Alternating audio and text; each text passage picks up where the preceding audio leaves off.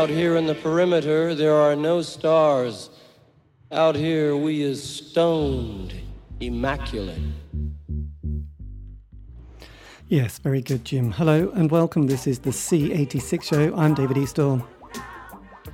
I know, dramatic pause. Anyway, I'm with you for the next hour, though it might feel like days by the end of it. But anyway, this is another interview. You know we love a special guest. Let's cut the chat. Get right down to it. This is with a member of, yes, one-time sort of rockabilly band, the Inca Babies, because I spoke to Harry Stafford to find out more about life, love, poetry, and also his new solo album, which is titled Gothic Urban Blues, which is now available from all good record shops and probably online as well. So there you go. But do check it out because it's a bit of a classic. We talk about that as well as lots of other things as well, including his life in music, obviously. But anyway, we had a bit of a chat to begin with that's sort of world of showbiz really, isn't it? Anyway, most of it was about getting our hair cut because let's face it, this is lockdown Britain at the moment, but not for long.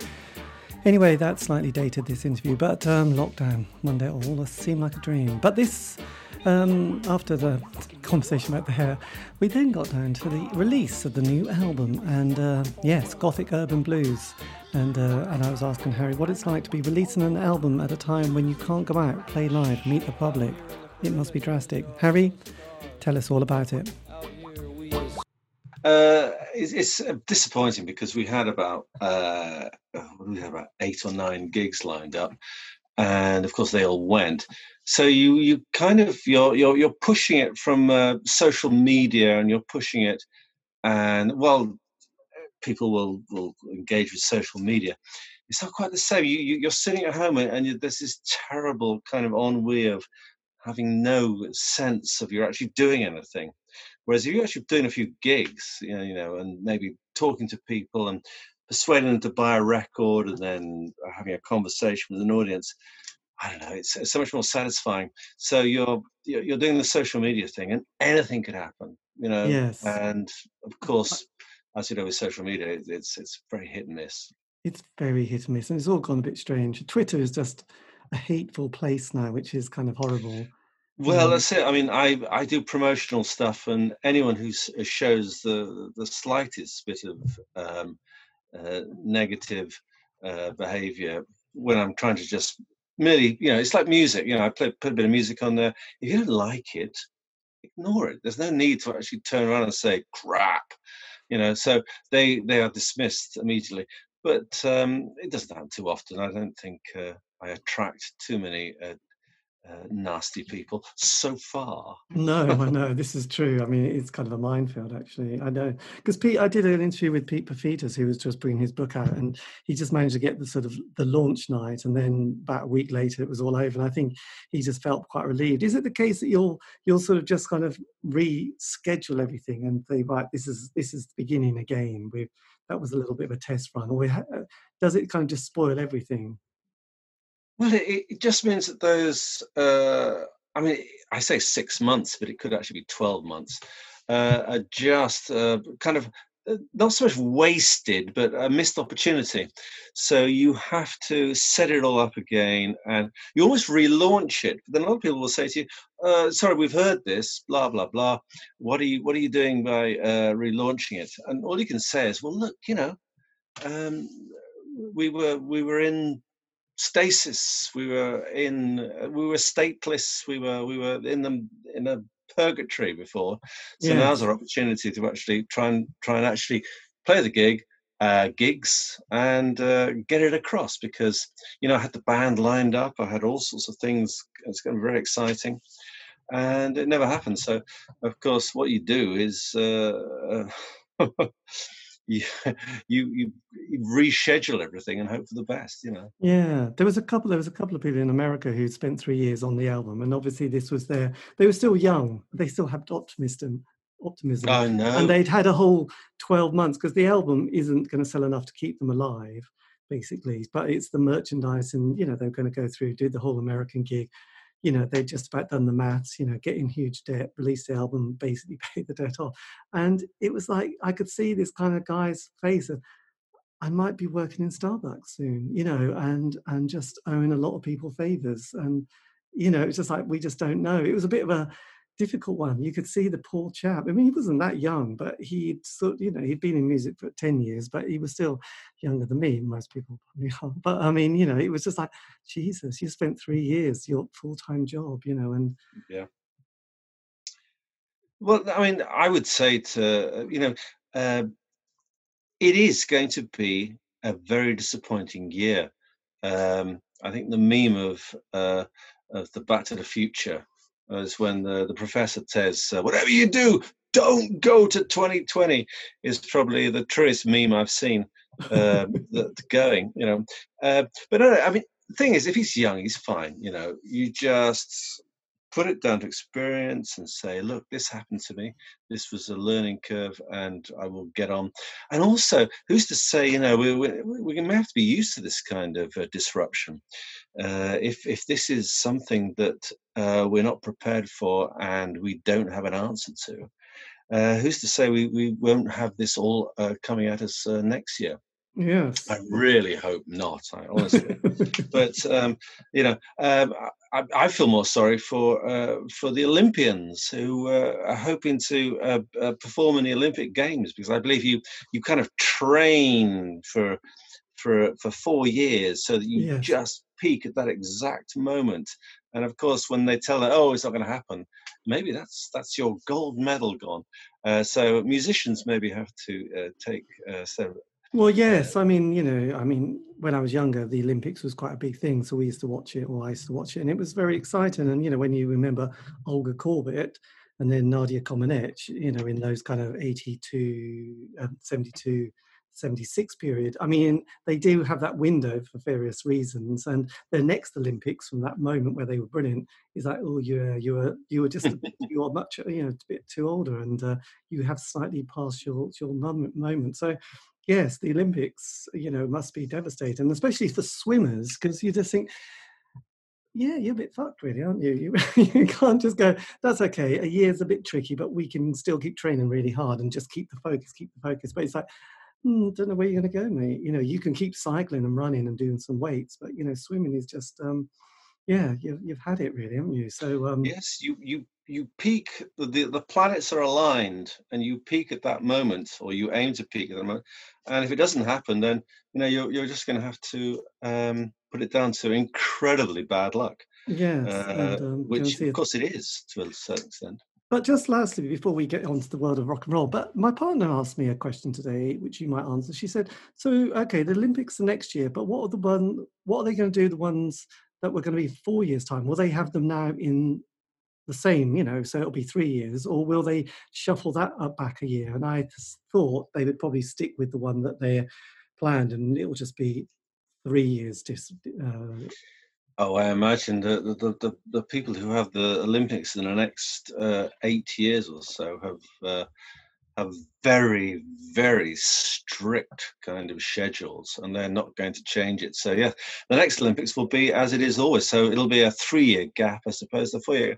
But yeah, it's interesting, isn't it? I mean, we've missed out on European championships, and there's been no cricket season. All that sort of sport's gone if we're talking sport. But well, you just have to put it down to one of those really classic. It's like, who won the who won the FA Cup in 1944? Nobody, because the world was at war.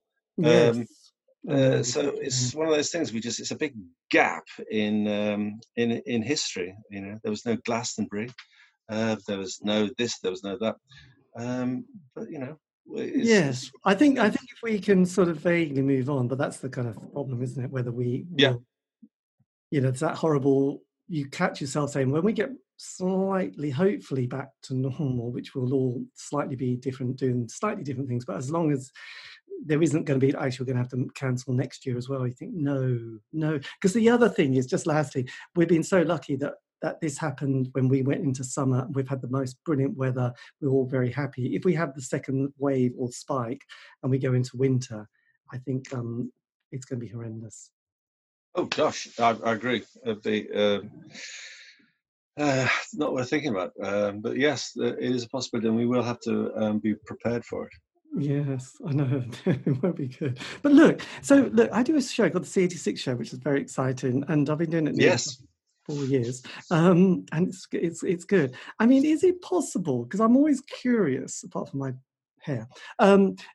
Yeah, your own musical world. Because I'm in my mid-50s now, so I was born in '64, and yeah, so my musical awakening, apart from listening to a bit of the radio, which my mum had on when she was in the kitchen, and with people like Jimmy Young and What's the Recipe Today, Jimmy, on Radio 2. It was kind of the early glam years on Top of the Pops with The Sweet and Gary Glitter, obviously, and Alice Cooper's Schools Out. So when did you start to sort of go, your little ears started to go, oh, what's that sound? I quite like that.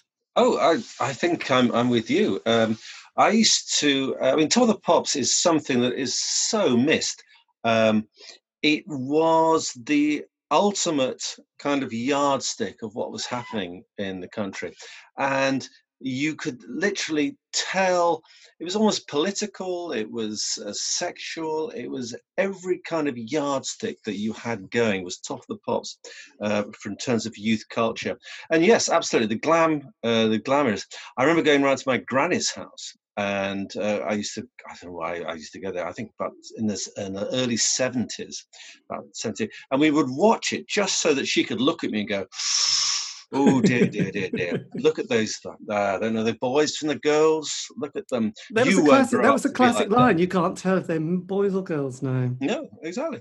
And I absolutely was biting my, absolutely loving it, watching The Sweet, watching all these amazing glam rock bands, because as I said, it would have been on in 72 or so, and just thinking they were absolutely amazing. David Bowie as well, and I had to, I said that, and then as we went on, and later punk rock arrived, and things got even better. So I think I grew up in exactly the right time. Early 70s through to mid 70s through to late 70s was an amazing time in music, and then the early 80s when I got to express myself, if you like, was and even just as an exciting time. All those areas whereby we had musical revolutions where suddenly everything changed.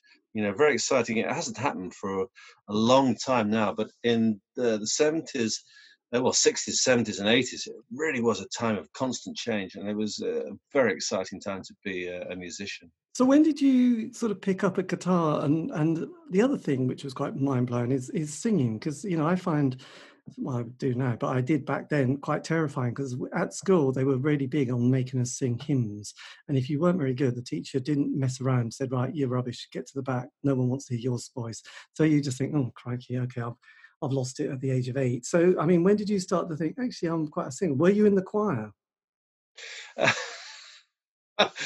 I was actually asked to be in the choir, and I deliberately scuppered my chances by singing out of tune.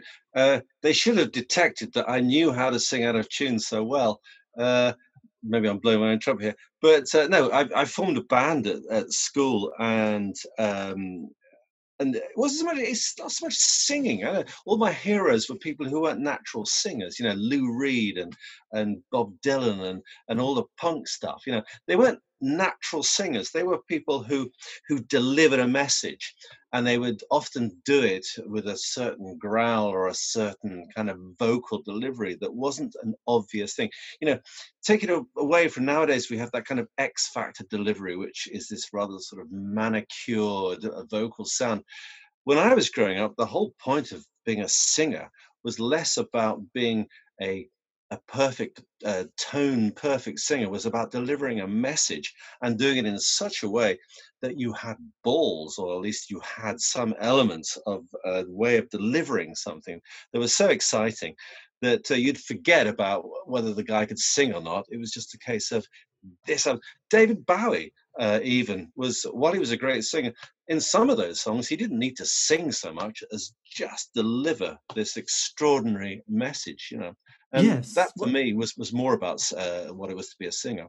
Well, I know a lot of people often, even talking about guitar players like Neil Young, say, "Oh, they weren't very good," but it's like, yeah, but what they did was incredible. And I suppose with the voice, it's the same. It's like it's distinctive. I mean, I know a few people who lead choirs in this area, and to be honest, I kind of many years ago thought, I've never heard them actually sing on their own, and I'm sure they're very good, but there's probably nothing that's very distinctive. Whereas, like you said, Dylan, Lou Reed, David Bowie, Mick Jagger, Johnny Rotten, there was like, you just hear that, oh yes, that's them, or and Joni Mitchell and Carole King. There was probably something that was very distinctive. Janis Joplin again. The voice is such a distinctive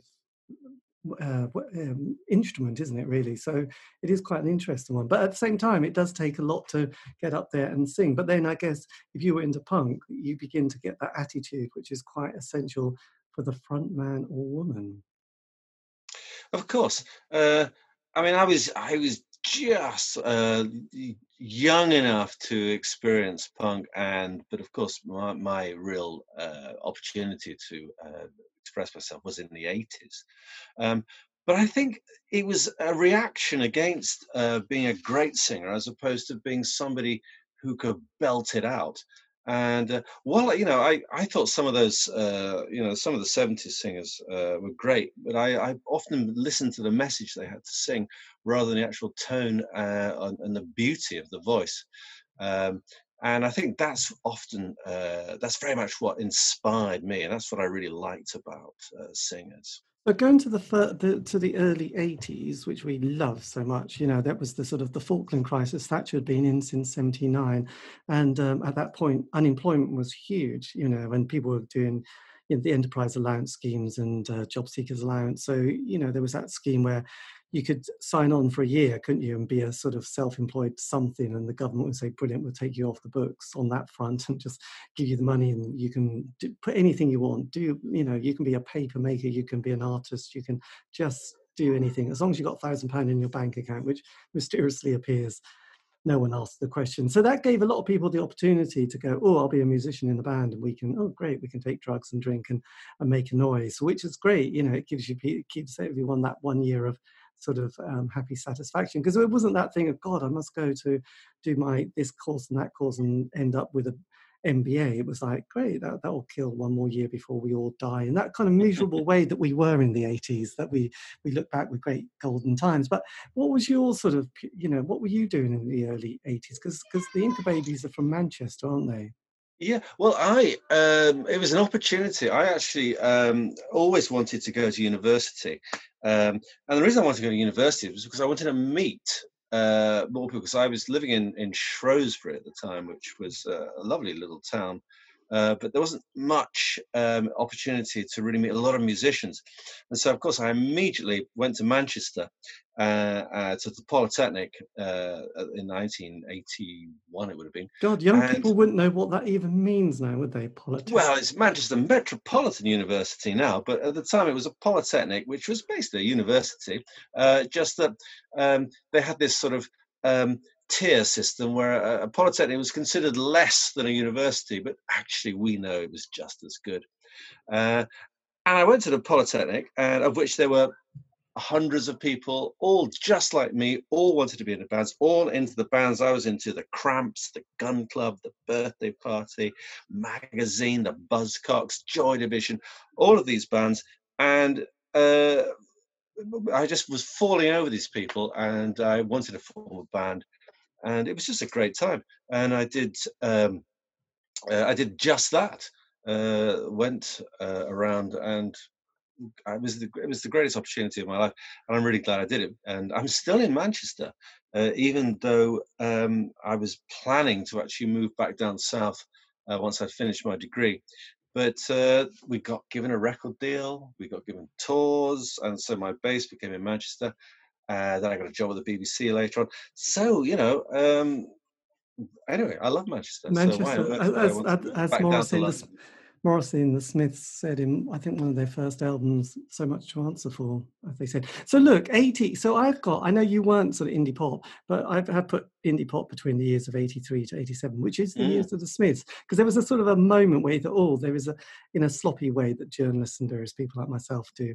You've got that sort of punk, post-punk, and then it's like decades. The 60s aren't really the 60s from 60 to 70, isn't it? Like the 60s are more like 63 to 71 or 72, and the 70s only start a few years into the decade. I mean, and I think the indie world was kind of definitely a moment where you had the Smiths who'd taken the baton from people like Echo and the Bunnymen, who'd slightly started to sort of waver, not a lot, but suddenly the Smiths came along and it was like, God, this is really happening, and you guys are slightly taking probably too many drugs, and you're off the ball a bit, really. So, off the bat and goes, because you only have that. Timing is everything in music, isn't it? It's kind of, because I was talking to Richard Strange from the Doctors of Madness, and he said we were 2 years too early for punk. We were there in '75, and all these people came to see us, who then became into punk bands, and not cleaned up, but certainly appeared. And he was like, "Oh shit, we're a bit old at 25, 26. We've been doing it for too long. Yeah. We've kind of missed that boat." So timing is everything. But again, there was a very, for the indie world, and I remember sort of. That's when I started to get into the John Peel show and getting the NME on a Wednesday. So you were definitely there at a very good time, weren't you? Because the band formed in '82. I cannot tell you how timing is absolutely essential. I believe I've made some wonderful things that were just wrong at the right time, wrong at the right time, the right rhyme wrong. So timing is perfect. And the Inca Babies in 1982, 83 just were at exactly the right time. It was a time when there was just a sense of dark rock. There was bands coming out of Australia, from America, and there was this sense of a kind of a death rock. The Cramps were huge. There was a sense of, we wanted a British band that was like this kind of death rock. There was a Bertie Party, there was a Gun Club, there was a Cramps, all sort of from other places. And we and a number of other bands just came up with this. It was called death rock later. I mean, I don't know what that means, but and it was literally just at the right time. And John Peel picked it up. John Peel loved it. Our record label grabbed our demo and immediately wanted to put it out. We were immediately given a publishing deal, an agency wanted us. It all happened within a few months. So the timing must have been absolutely spot on, because that doesn't happen very often, that you just hit the right time. You literally, the planets were aligned. I was going to say the planets were there, weren't they, boy? But were you based in the famous kind of ghetto of whom? This is it. It shouldn't have happened, because Manchester is a very it's not a rock and roll city. It's more of a kind of a northern soul city. It's more of a dance, more of a funk, jazz funk. It's a soul city. The rock bands that come out of Manchester, like say the Buzzcocks, they were basically northern soul playing pop music but in a punk style. The Stone Roses became a dance band. The Happy Mondays, again, they were a dance band but from a council estate. New Order, they once were a goth band, but a goth band that turned into a disco band. All of the Manchester music seems to veer eventually towards a dance music kind of northern soul ideal. And this is very much why we didn't really fit in, because we were never ever going to be a dance band. We basically wanted to be this balls to the floor rock band, death rock, if you like. And we wanted big black hair and leather jackets, wearing black, and we wanted to be motorcycle heroes. And it's completely antithesis to what Manchester basically was used to. And so we didn't really fit in. So we were very lucky to actually have that moment whereby we could be this band. Consequently, as times went on, we were soon how should we say, left behind, because of course things moved on so quickly. Yes, but interesting enough, because Manchester did have some great bands coming out of those kind of the dark, shadowy areas, and obviously there were 3 bands in the '80s that sort of really shaped a certain sound. There was kind of Big Flame, Bogshed, and Stump, and obviously Big Flame comes from Manchester and the sort of ghetto. Because I've interviewed one of the members who's now in Belfast. I can't remember his name, but he's a professor, bizarrely. But he lived in that. He lived in that area, and he said they came back one night, and the flat had was empty. Everything in it had been stolen, you know. So, you know, you kind of got you got the idea that Manchester at that stage was a very grim place. It was still to find its kind of like universities weren't, you know, were able towards the latter part of the decade saying, come to Manchester, come, here's the hacienda, take drugs, kids. Get a job at the same time if you have to. But don't worry, you know, we're going to dance, you know, you're going to dance for 3 years and it'll be great. Well, But that's then, it. I was going to say that, but there was, you know, Cherry Red Records, who loves a good compilation. They did a few years ago. They did one on Liverpool that was 5 CDs and it had hundreds of songs. But Manchester, they did 7 a CD, and a lot of it is kind of awkward indie pop, wasn't it? You know, when you know there were bands like the Bodines, Easter House, Meow. Obviously, you had A Witness as well, and lots of sort of Tools You Can Trust, and you were there alongside. But then you had Section 25 as well, who would dance. So it was kind of what's quite boggling. Okay, I'm from Norwich. There you go, a fine city, not the greatest musical city. You know, we had the Farmers Boys, Higsons, Serious Drinking. Cherry Red Records aren't going to put out too many compilations of the 80s indie scene, are they? Well, you've got 7 CD box sets, and you know Liverpool have got 5 CD box sets. So there is something happening there, isn't there? And then you know Morrissey and Marr just around the corner in '83, about to launch into the world and sell 100,000 copies of albums and singles and change the face of music. Sweeping statement, but you get that feeling of envy when you're not in Manchester. Oh no! I mean, I'm not saying that it wasn't an absolute privilege and a luxury to be in Manchester, and there was loads of things going on. But I did get the feeling that ultimately Manchester is a city that likes dance music. And it likes dance music more than a lot of the little areas of indie music that came up. There's never been a Manchester heavy metal band, as far as I know. You know, it seems to have been shunned. I mean, I hope someone proves me wrong there. Yes. But you know, these kind of areas don't appeal to Mancunians. There's been punk bands, but they've been tinted with northern soul. There's been goth bands that then turn into disco bands. There's been rock bands that then turn into this kind of shuffly kind of dance bands. There's, you know, if you see what I mean, it's like a pendulum that goes from the rock to punk.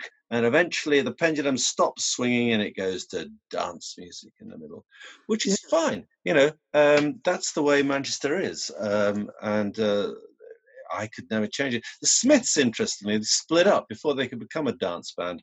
But maybe I'm reading too much into that. Well, I think from hearing, you know, various things that happened with the Smiths, I think on the tour bus, Johnny liked to play, you know, quite a lot of disco kind of stuff, which he did. Some people didn't always go for.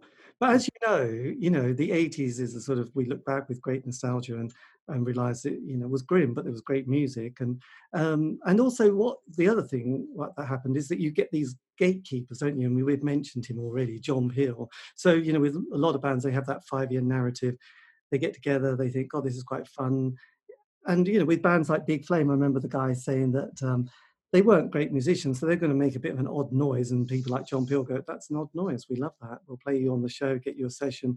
You know, you get those dates around the country because every town and city had an indie alternative night, as we all like to think we were slightly alternative when you're younger. So you kind of get those phone calls that you know, for a band to sort of just drive around the country, and you can go to the George Robey or the Norwich Arts Centre, or I don't know, the Princess Charlotte in Leicester, the Duke of York in Leeds. So, you know, there is that organic network within the John Peel, the NME. So it does give people that, oh, Jesus, you know, even though you've got to go to a phone box with 2p pieces, you can find yourself going up to Glasgow going, fuck, we're playing in front of complete strangers. Because in the past, and I think now a little bit, people are a bit stuck just playing in front of their friends and family and anybody else they can emotionally blackmail to go and see them. But then, you know, you can play in front of strangers, you know, pasty-faced kids who like myself. So it must have felt also kind of like, oh, this is how it works.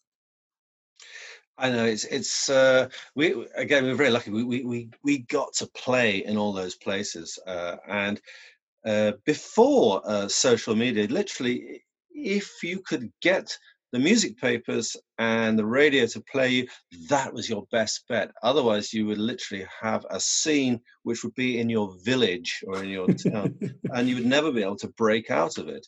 Uh, again, because we were in Manchester, there was a sense of, something happening in Manchester. John Peel liked us, and The Enemy and The Sounds and Melody Maker would do reviews and interview us. And because in those days people bought those magazines, they were the music press in those days was incredibly powerful, Yes. as was John Peel. We don't kind of have that so much nowadays. If you want to really be successful, you have to work out a way of using your socials, your social media to such an extent that you have to explode onto the scene. I don't know how it's done, honestly. A lot of it's luck. I imagine there's so much stuff out there we don't hear about because yes, that's the way. So when you started to sort of form, because obviously I remember talking to quite a few people who, you mentioned heavy metal. I did an interview with Fast Eddie. I mean, it took Motorhead a few years before they made a sound that was like, okay. They were just about to say, look, this is going nowhere fast. We're still completely penniless. And then I think they played some more shows at the Marquee. And then someone said, okay, I think this is kind of going somewhere now. And then suddenly it's like, okay, we've got the sound. So obviously, did you have a similar experience of thinking, still not quite there, lads? And then suddenly one day think, actually, this is kind of good. Because you did have a lot of the, like the Meteors and King Kurt and the Stingrays as well. So there was a bit of a thing going on, and everyone loves the Cramps, don't they? A Date with Elvis. So did it start to feel like you were starting to move it into a direction that was something a bit more special? Yeah, very much so. We were very lucky to our drummer at the time was a guy called Alan Brown, who formed Big Flame a little later on, and we were in the rehearsal room, and I just came up with a riff, and it was like the sort of rather grounding kind of sort of Crampsy kind of riff, and he goes, "That's the single." And because Alan is such a genius, he was absolutely right. And we this was the single that we managed to get Red Rhino, as it was, who were the distributor, say, yes, we'll pay for everything that you do from now on. And it was literally just one of those things that happened where we suddenly believed in ourselves. And because we all agreed that we thought this was great, there was this driving force that made us all actually work that much harder. So suddenly we had a purpose, and again we were 21, I think 2021, and at that age you have this incredible sense of enthusiasm and importance, and also I think you really want to believe it. And it was perfect for us. Again, the planets were aligned. We were 21, which is the perfect age to form a rock band. Yes. So it all came neatly together. And because we believed it, it happened. I mean, I know I would say there's a lot of luck involved there, but we just managed to get the right elements all in the right time. And for our small and I wouldn't say a hugely successful career, not by a long shot, but at the same time, and important for us. And it was a bit of luck, but a bit of skill from us. Yes. Well, also, I mean, everyone, I don't know. I did an interview with Kevin Cummins. He did just brought a book out. He went to that gig of the Sex Pistols on Christmas Day, 1976, and took a lot of film. And obviously, it was like, what the hell are you doing going to see the Sex Pistols on Christmas Day in Huddersfield? But he, as he said, it is luck, but it isn't luck. He did it. No one else was doing it, and that's what happens, isn't it? Suddenly, and then he did Joy Division, and again. God, that was lucky. It's like, well, yeah, if it was that lucky, I wouldn't have been the only one doing Sex Pistols and going, blimey, Mm-hmm. And now I've got this new book out on the Sex Pistols, and you look and you think, God, that's brilliant. I'm so pleased because there's so little footage. So there is kind of luck, but like in football, you have to have about 20 shots at the goal to get one in the back of the net, really, don't you? And that can look like a scuffed shot that got a bit of a I don't know, deflection from the defender's heel. But, at the same time, you think, well, I've had 19 shots that haven't gone in. But talking of Alan Brown of Big Flame, it was Greg from Big Flame I interviewed, actually, I just realised. So they were quite the movers and shakers and darlings of John Peel. So how was Alan working with you and Big Flame at the same time? Well, we lived in Hume, and Alan was actually a very good friend. He was on the same course as Bill, the bass player. I think they were both doing something like geography and Marxist science, or Marxist politics and geography, or something like that, as you did in those days. And so I said to Bill, who was already in the band, because I immediately wanted to be in them, I said, we need a drummer. And he said, oh, I know a friend of mine, Alan, who can play drums, although he's actually a bass player. And I said, fine, bring him on. Anyway, he was a natural. And interestingly, Big Flame are one of those extraordinary bands, of which the like of which seems to very rarely come up. Something that's impenetrable and yet at the same time utterly marvelous. And it's very difficult to know why they're marvelous, because they're so impenetrable. And every now and again, I listen back to a Big Flame record, which luckily I have them because Alan would give me them, as would Dill or Greg. And they're very difficult listens, but at the same time, they are utterly gripping. And nowadays, you couldn't possibly make music like that, because it would not have an audience that would be prepared to, one, listen to it, and to accept it as something that was valuable, valid, and important, because it was just too avant-garde. And that's why I love Big Flame. That's why I love Alan. And to have him in the Incas just for that short period of time before he went on and obviously did big things with Big Flame was absolutely wonderful, because he really did have a great sense of how to drive a band forward. So I'm completely indebted to Alan Brown. Yes, well, I sort of realise why Pop Stars Can't Dance is a classic. But I think with that band, and it was Greg who was become a professor in Belfast, it all comes back to me now. I think it was the Captain Beefheart kind of, that's where John Peel, if he sort of thought, oh, that's, I bet they've got a Captain Beefheart Trackmaster replica album that they've consumed and are sort of got that. There's no worry about the click track, is there? The drummer's not having to sort of, the producer isn't getting too worried about the click track on those kind of albums, are they? Which is kind of, which is often destroys a lot of drummers and their confidence, even 30 years later. I've spoke to it can do, yeah. It can. So look, with most bands, they have that kind of 5-year narrative, which is the get together, John Peel session, play John Peel session, first album, Tricky second album. And if anybody ever does America, it finishes them off. You managed to survive a little bit longer than the 5 years, but not much. So how was your narrative of that period? We played a lot in Europe, and because we were in Europe, as in continental Europe, in Germany, Holland, France, Austria, etc., Scandinavia, we lost a lot of our audience in the UK. And we kept going, doing these tours and releasing albums. By about 1988, though, acid house happened and dance culture happened. Again, it's all about dance. And Manchester was completely enthralled into this scene, quite rightly too, because it was an amazing thing that was happening. And literally, a rock band like us was completely redundant.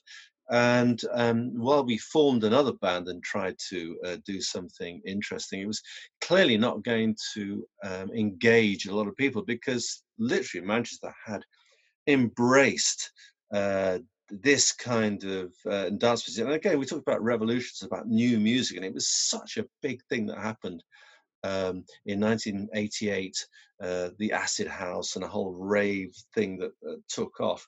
That we were powerless to compete with it. Yeah, well, it's interesting because with a lot of the bands that I've loved, I realised at 87, the Smiths break up, the party feels a bit like it's over, and then all those bands like the June Brides, the Wolfhounds, Yeah Yeah No, you know, they were starting to flag, weren't they, Mighty Lemon Drops? You know, even though they might not have split up, they were getting, you know, a problem of, their fans were sort of thinking, God, you know, we're sort of needing to focus on other domestic things in our personal lives, and we can't just be obsessed with the next album and the next tour that you're doing. And like you said, the ecstasy world came along, which kind of knocks out a lot of people, because they, you know, like a lot of people have said that, you know, no one was really that interested. The music papers had slightly gone, well, you know, it's the Happy Mondays, Stone Roses, the Soup Dragons had made the leap from indie to dance, didn't they? And yeah, Mm. it was just all happening. Primal Scream was the other band who managed to do it, and a guy called Gerald, whoever he was. We loved him really. But yeah, so yes, you're right. It was like, oh my God, we've just gone to the party and everyone's gone quiet. Like, who are those old people with guitars playing such Yeah. music? Yes. So did you? I mean, because you did four albums, didn't you, as the Inca Babies, which is quite extraordinary. Yeah, 4 albums over a period of 4 years, I think. No, not 4 years, over a period of 5 years, yeah. And we put them all out. We had a German record label who wanted this material, and we were eager to put it out. We were getting tours, and we were playing all around Germany and, as I say, all those other countries in Europe. Never quite got to America. We were very lucky. Our promoter, who was about to take us over to America, was killed in a freak accident, and so that never really happened. So that was Oh, a great show. Her name was Ruth Polsky. There's a very interesting story if you ever look it up. She oh, was an amazing, but she took a certain ratio over to America, and she took various other bands over from Manchester. God. But unfortunately, she was killed in a freak accident queuing outside a club. So we never got to go. But and God rest her. She was a wonderful person. We met her when she came over to Manchester to say hello to us. Easy, crazy. But That so we never sounds. went to America. But later on, in 2010, when we reformed in 2007, I actually got a gig for us in LA, and we went over to LA and we played on where did we play? We played in Sunset Boulevard. Of course, we did, in a place just down the road from Blues. the House of Blues. Thank you. Just down the road from the House of Blues, and it was great. It was really good, and that was our moments where we got to play LA. Um, we haven't been invited And back, was but Lemmy there then? Because he went and lived in LA, didn't he? And some. he did. Lemmy. Everyone talks about Lemmy. He was actually not there at the time. Unfortunately, he was on tour. But yes, people. There were photographs of Lemmy in the record shops, and people. It was like the derogatory. The de rigueur shot was to have me and Lemmy shot. 20 years earlier it would have been me and Keith, but in LA it was me and Lemmy. And sadly Lemmy wasn't there. But It would if be. he'd have been there, I would have So what tried to happened? get. Did you have a moment with the band where you all got together, or just said, look, as Jim Morrison said, this is the end. You know, we've kind of had it. Did everyone feel a little bit burnt out? Because I know from speaking to various people from the '60s, not necessarily musicians, but people who were on the scene, like Barry Miles, and I remember asking them, what happened? You know, you were there so much on the counterculture, and he said, oh, we were just all really tired. We're taking too many drugs. We were knackered. We were burnt out, and the next decade come, and we just felt we weren't kind of part of it anymore. So we just wanted to, you know, like a lot of people, like the fans, sometimes kind of move on and get a house together and their life. So did you have a similar kind of moment with the rest of the band at that stage? What basically what happened is that everyone left. The only people left were me and Bill, the bass player. So we had this core of a guitarist and a guitarist, singer, and a bass player. But the other guitarists and the drummers had all gone and had lost interest in it. But me and Bill absolutely were totally focused and wanted to keep going. So we formed another band, and we kept going. We kept going and going till 1995. We were still going, and the only reason we stopped in 1995 was because I got a job which I had to totally commit myself to, and a small child as well. So I kind of had to move on a bit, and then I got back into it later on.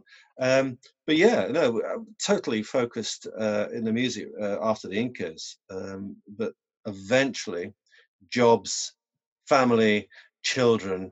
Rather So the BBC was your sort of like.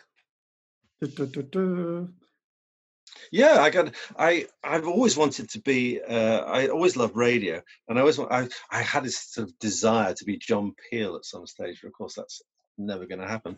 But I did do a local on BBC Radio Manchester. I did a late night program that I totally fashioned on like a John Peel program. It was called Meltdown.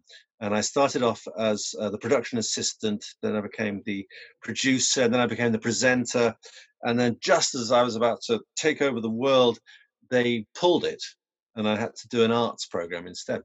But hey, then I went on and did worked at the BBC for 10 years, working for all kinds of different areas of radio, basically, and a bit of TV. But yeah, no, it was a good few years for me. It's a good thing to do. But you've often, the band have come back and done, the occasional performance, hasn't it? So it's never left your DNA, has it? No, we did actually not play for 19 years. Then we reformed in 2007. Myself and Bill thought, right, this is it. We've had enough. We're going to play because our German promoter said, look, it's the 20th, was it the 20th? Yes, the 20th anniversary of their agency, which is called IBD, IBD stood for International Booking Agency, but it also stood for Inca Babies Dots, which were the first two bands she signed up. So she took us over to Munich and we played a gig. And after that, we got more and more gigs and we just kept going on.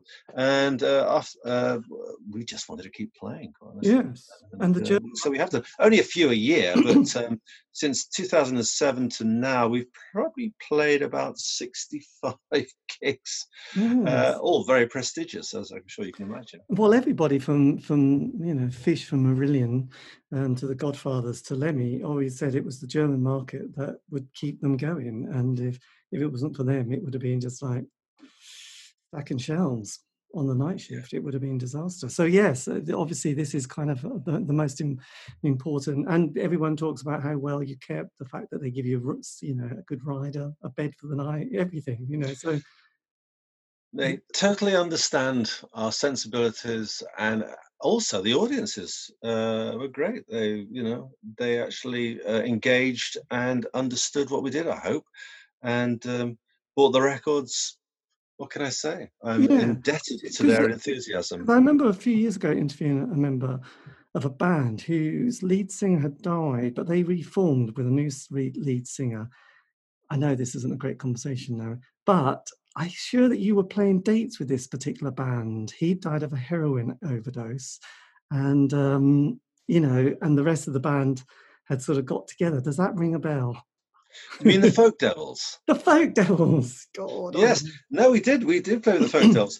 Yes. Ian Lowry was the original singer of the Folk Devils, who, funny enough, I met in 1979 in Derby and spoke to him backstage when he was playing with his band, The Wall. Sadly, I wish he had been alive. However many 40 years later it probably would have been, and we'd have had a nice chat. I can remember that. But yes, no, the Folk Devils, we played a couple of tours with them, and a terrific band. But yeah, sadly, Ian Lowry, you'd have thought that they couldn't reform without the main man, but actually they were pretty damn good, I have to say, because the bass player, guitarist were totally committed and wanted to bring it back, and it was good. It was good. We had a good time with that. Yes. But an interesting scenario. Yeah, it was. Yes, Christ. Yeah, because I think things weren't going even well for the band members, or especially the guy I interviewed who's still alive, because I think that wasn't good. Was it too many hard drugs? Did you yourself kind of manage to slightly keep a sensibility or a togetherness on that kind of murky? Because when we were growing up, remember when bands were being interviewed, they always said, well, I got into music for sex, drugs and rock and roll. I think suddenly someone said, don't say that anymore. We should, it's not a good thing. It was the 70s and 60s. I mean, did you manage to sort of like go, oh, blimey, that was lucky. I said no to it. When I was in Manchester, when I first arrived in Manchester, I was working for promoters like Alan Wise and Phil Jones and New Hormones Records, and I used to go around and help them out with gigs. And I was starting to meet people, and you go backstage because you were kind of helping out, and there'd be people there, heroin addicts, shooting up, and also. And it absolutely appalled me because I suppose I'm this rather sort of middle class kid, not remotely interested in that kind of druggy kind of thing. I always thought it was going to hold you back, and so I was never really interested in that. And having seen it firsthand, I mean, sadly there was I remember a John Cooper Clarke gig. Sorry, no, it was a Johnny and the Thunders gig we played, and John Cooper Clarke turned up, and they all got together in this kind of druggy, kind of horrible gathering in the backstage of the Hacienda. It was awful. It just felt like sort of like the exhaust of broken dreams had just leaked into this room. Ghastly. Yes. So no, I was not interested. It didn't get me.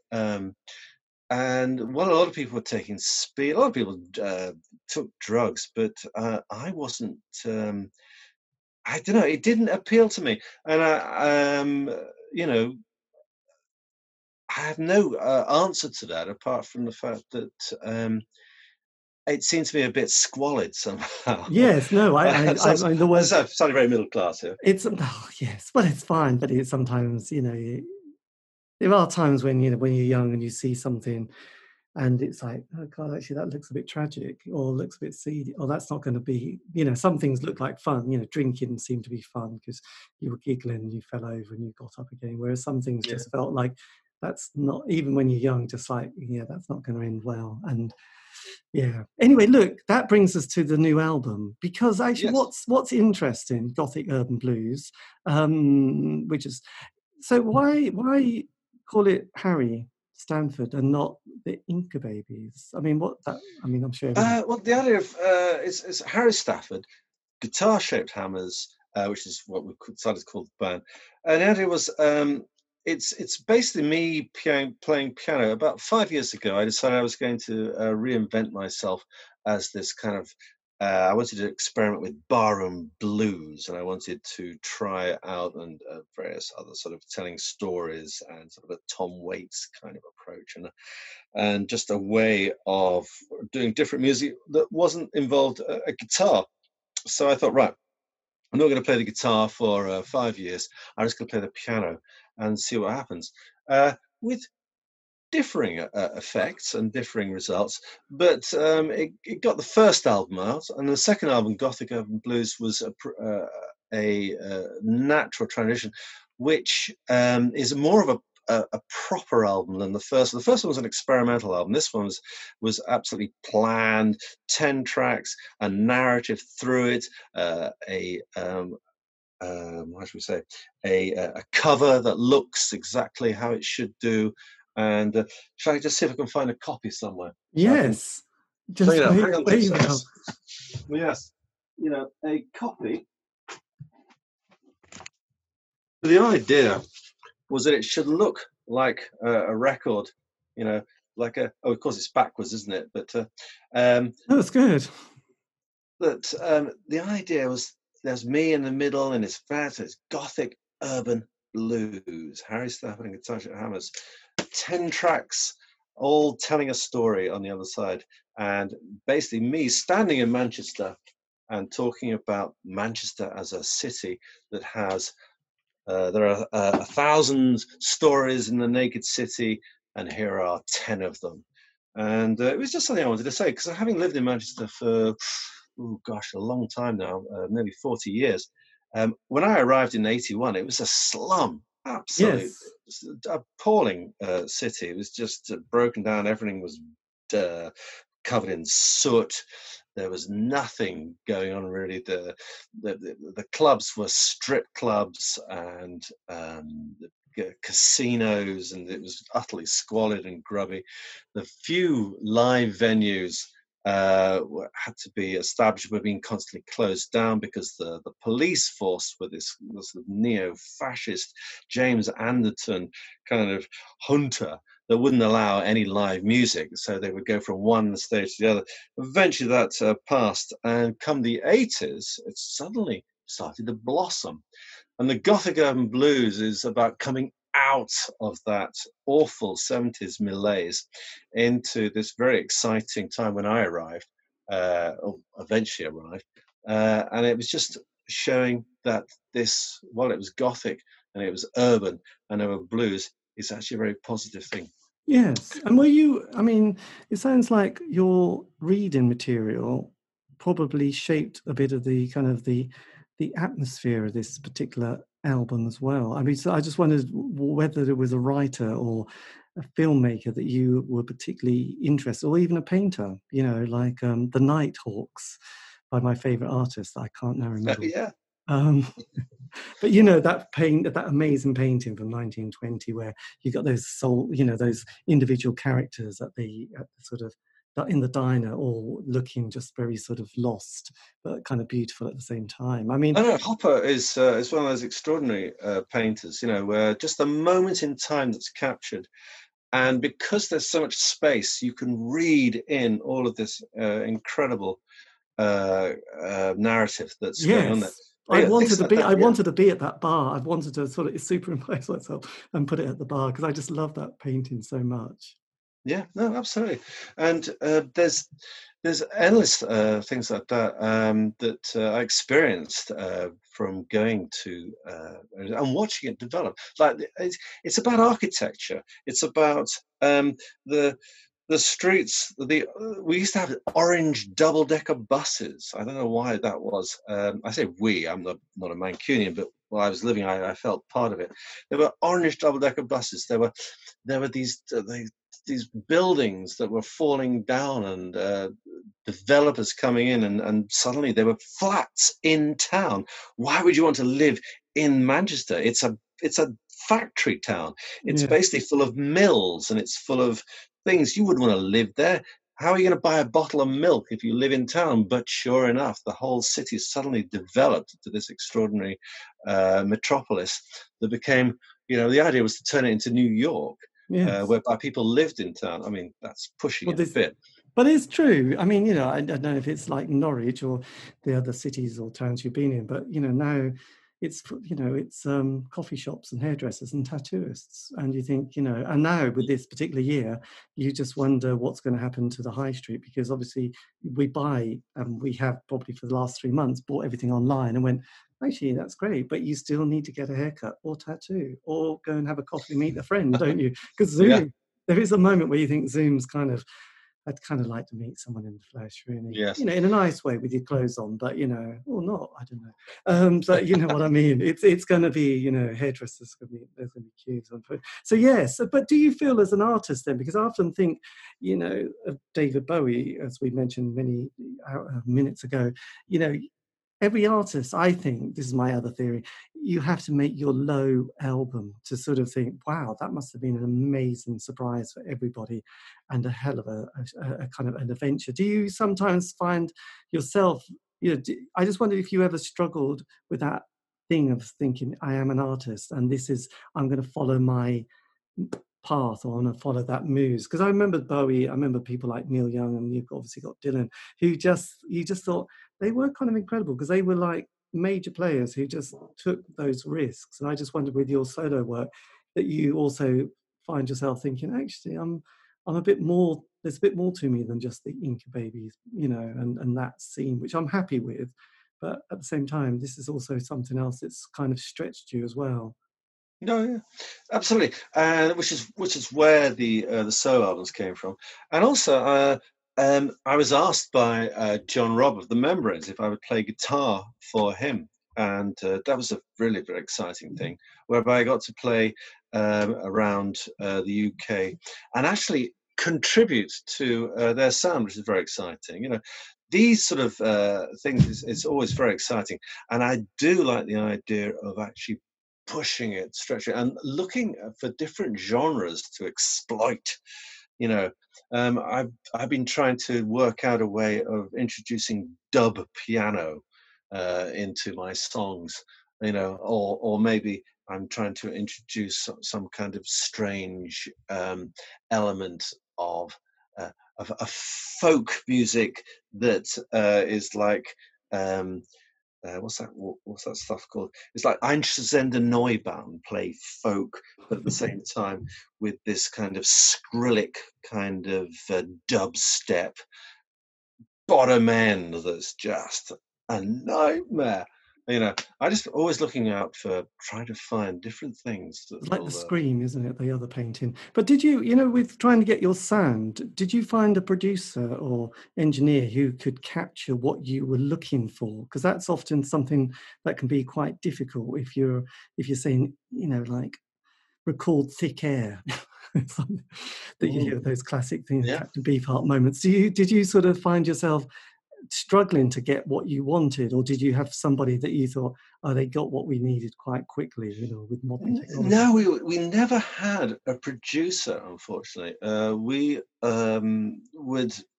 would often have to rely on the producer to hear what we were doing and try and get them to see what we were trying to do. It was very hard because there was an element of what we wanted and what we thought we would sound, but it was difficult to get that. And every now and again, it would happen suddenly. One of the most exciting times we ever spent was when we did our first Peel session, and we had Dale Griffin from Mott the Hoople Brilliant. producing it, and Mark Radcliffe, who was the engineer. And just by making this rather tinny sound that we were into this massive sound, they had this lexicon that was as big as a barn, which is an echo unit or a reverb unit, and they put us through it basically, and they just flung us out there, and suddenly we realized, oh my God, this is what elements of production that we have never ever experienced. Our tiny minds cannot possibly comprehend this. Yes. And we suddenly, our minds were collectively blown. We thought, oh my God, we do need a producer. But we couldn't afford one, quite honestly. So we looked for those kind of sounds and tried to recreate them as often as we could. But we were at the mercy of our engineers and the people who were in charge of the studios. With your solo work, you've got Ding Archer. Well, Ding, thankfully, yes. I mean, now we'll come up there. Ding, of course, was working with the Membranes, so I knew what he was doing with the Membranes. Plus, he'd worked with PJ Harvey, and while he didn't get to produce any PJ Harvey, because PJ Harvey obviously could pick a producer of her choice. It's normally John Parrish, isn't it, who does? That's right. Yes. Who was whose CV, because I've interviewed him as well. He's got an amazing CV of indie stuff. He started like most people in bands. Yes. And did various kind of very tiny little bands, which I don't think even appear in his CV because he's probably forgot about them because they only did sort of flexi discs and albums. So he's been with her in that way, capacity, virtually all her career. So he knows what he's doing, doesn't he? Really, John? Absolutely, and there's a working relationship that's really worked its magic. I mean, I've never really had the same producer more than once or twice, but I was certainly asked Ding again because I really liked what he did with Gothic Open Blues, and he seemed to have a real sense of what we were trying to achieve, and I hope that's from his times with The Fall and PJ Harvey, and also his solo of. AAK, which was a terrific band that he was in the early 90s, I think it was, late early 90s. Fantastic. What was it called? It was called something a Kane. A.R. Kane. A.R. Yes. I think with a K. Yes, because it's interesting because you just briefly you just mentioned the Membranes, and however much I try to like them because I think they've got some good early stuff, I always found the production was just like, God, I really wish they'd remix it and do it again or something. Their later album definitely sounds much better, but that where they've got some great songs, it just sounds like it's like, oh, it hasn't really been given that production quality, and they haven't quite got the balance right. And somehow there's a classic song which, when I listen to it, it's so muddy sounding. I just think, oh, shame. Yeah, I mean, I think budget allowing, I think they had to get the recording done, and I don't think they really had a huge amount of money to really do it justice, which is a shame in a way, because if you listen to some of their Peel sessions, there's actually a marked contrast with the actual sound from Maida Vale. Yeah, which of course is a top studio, to their recordings. Or they're very different, and it's so different, you almost wonder, would they be happy with that? But I don't know. We'll have to ask John about this, because he clearly would have a lot to say about that. But no, a very interesting point, actually. Yeah, in fact, I might well talk to John about it next time I see him. Yes, do. So look, last thing, what would you, because you've done the you've run the course and still on it. I mean, what would you say to an 18-year-old self that was, or what would you have said to, if you could have said something to yourself back then that you've learned through the decades, that you thought, oh, I would just one bit of advice, mate, or two. What would it be that you would have just sort of whispered in someone's ear that you thought, yeah, this is just good advice from experience, wisdom. Just here it is, kids. A bit like the guy from With Nell and I, the old poacher guy said, "You need working on, boy," and it's like, and I like that guy. So yes, I just wonder what your what you would have said. I think what's interesting is that at that age, you totally go with the flow, and you are just this force of nature. And I think you have to allow that, because I still think that at that age of 20 or so, I was just writing stuff, constantly writing stuff, and I was completely uncharted, and I had no sense of direction. And our manager actually allowed me to have this kind of driving force. I think the danger came when, about 2 years after that, when somebody needed to tell me that, for God's sake, you had something good going here. Stop being a dick and actually get back to focusing what you're good at, and don't be too complacent, and don't repeat yourself. There is a very real tendency to repeat yourself after you've made 3 albums, and you're just thinking, all right, what would I do?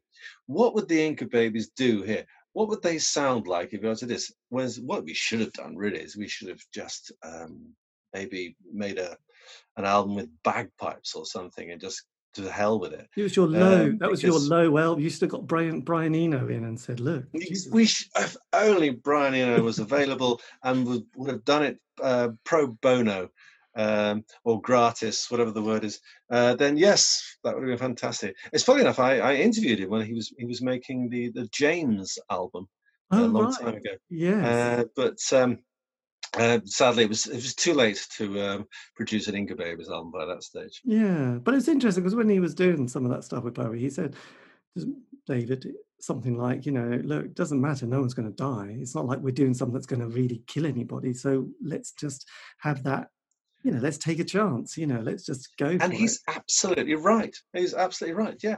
And if you listen to Eno, and you listen to Bowie, and you listen to all the artists that they've worked together, they are prepared to not so much take risks, because I think they know what doesn't work. Yes. But the point is, they know what does work. So, of course, it sounds very risky, and it sounds very on the edge. But actually, these are guys who are brilliant musicians and brilliant theorists, and also have an essential notion of how music can actually work and all the things it can do. It's not a case of just throwing something in a mix and hoping it works. But these are guys who really know their stuff, and that's what makes them so exciting. I know, Jesus Christ. But then, when you create something, that is quite a unique thing, isn't it? And it doesn't matter, it's still quite amazing, isn't it? You have that album there, which you just held up, and you think, Jesus, you just created that. And that is still, as David Byrne said, when you're on the stage, you're not the same as the guy at the bar. You are there, aren't you? And you are it's a lot different, so, yeah. It's brilliant, yeah. it's a no-brainer. But look, Harry, well, thank you ever so much for this.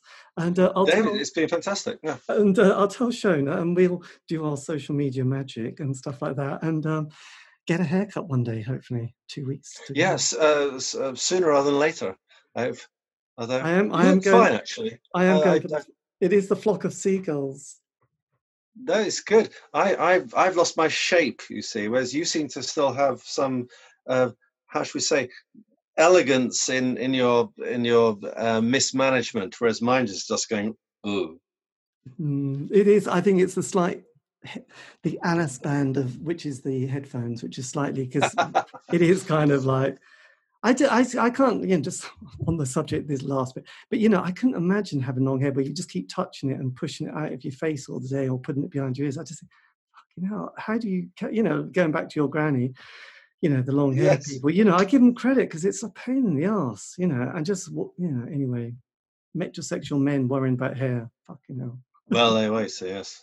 Very important to us. First world problems. Anyway, look, I'll keep in touch, but thank you, and brilliant album, and thank you ever so much. Yes. Brilliant. Thanks very much, David. Good to see you. We'll leave the room. And that was me in conversation with Harry Stafford talking about the new album Gothic Urban Blues. This has come out on Black Lagoon Records, so go and track it down and enjoy, because frankly it's a masterpiece. Anyway, this has been David Eastaugh, the C86 Show. If you want to contact me, you can on Facebook, Twitter, Instagram. Just do @C86 Show. And also all these shows have been archived, so you can find them in Podcast World, which is, and that's available on Spotify, iTunes, Podbean. So there you go. Anyway, look, stay safe, have a great week, and there'll be more interviews where that came from.